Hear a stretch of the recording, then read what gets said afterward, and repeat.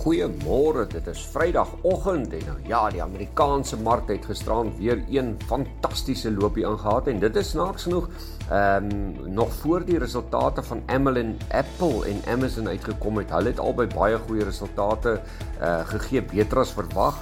En dit het toe die mark nou nuwe momentum gegee. Ons dink ons gaan dalk vandag nog weer 'n mooi sterk loopie daar sien.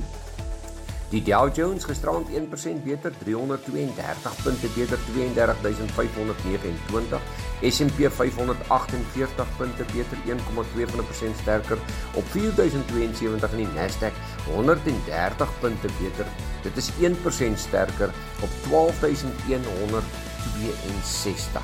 Wel, die ooste vermoere, hulle is so 'n bietjie gemeng en dit is maar hoofsaaklik omdat China uitgekom het en gesê hulle bepaal nie enige groot massiewe stimulus nie.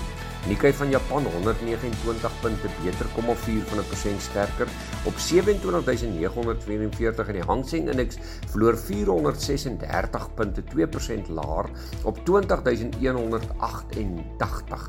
Australiaanse indeks nog positief, 64 punte mooi op, 0,9% sterker op 6.984.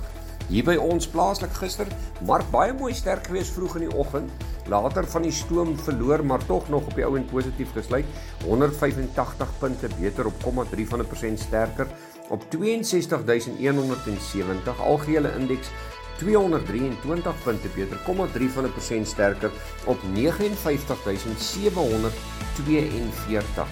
Wel die rand vanmôre, mooi sterk, R16.46, Britse pond R20.05 en euro R16.80. Ongelukkig sien ek my sagte kommoditeit het nie opgedateer gistermiddag laat nie, so ek gaan nie vir die boere kan daar die pryse deurgee nie. Maar die goudprys vanmôre 1756 mooi, dis so amper $6 beter as gisterand. Silwer mooi ook sterk 20,05. Dis ook amper $1 beter, dit lyk baie beter, né?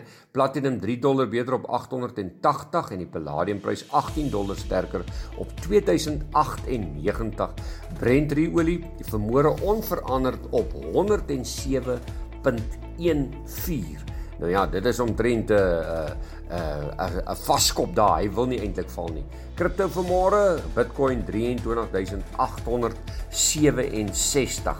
Wel, as ons kyk van die ander nuus wat ons vir julle raak gelees het, laat ek net gou soontoe gaan. Barclays internasionaal se resultate stel effe te leer. Hawens in die Oekraïne is besig om voor te berei om hulle graan te verskeep na die res van die wêreld. Dit sal goed wees. En aan Pony.ai plaas kan julle dit glo, die eerste robot gedrewe trokke in die mark. Nou, hoe klink dit vir jou? Jy ry in die pad en daar kom 'n trok by jou verby wat nie eens 'n gesig op het. Hy het seker net, hulle sal daar seker 'n plastiese man insit, maar dan is dit 'n robot wat hom bestuur. En dan Spirit wil met JetBlue begin saamwerk. Dan plaaslik, Woolies noem dat hulle klante druk ervaar om te spandeer.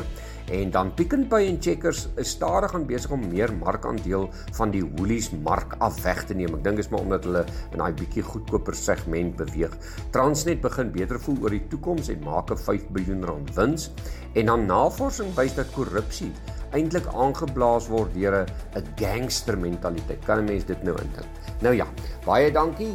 Geniet die res van julle naweek. Besoek gerus ons webtuiste www.franseklerk.com vir meer inligting en ons gesels weer.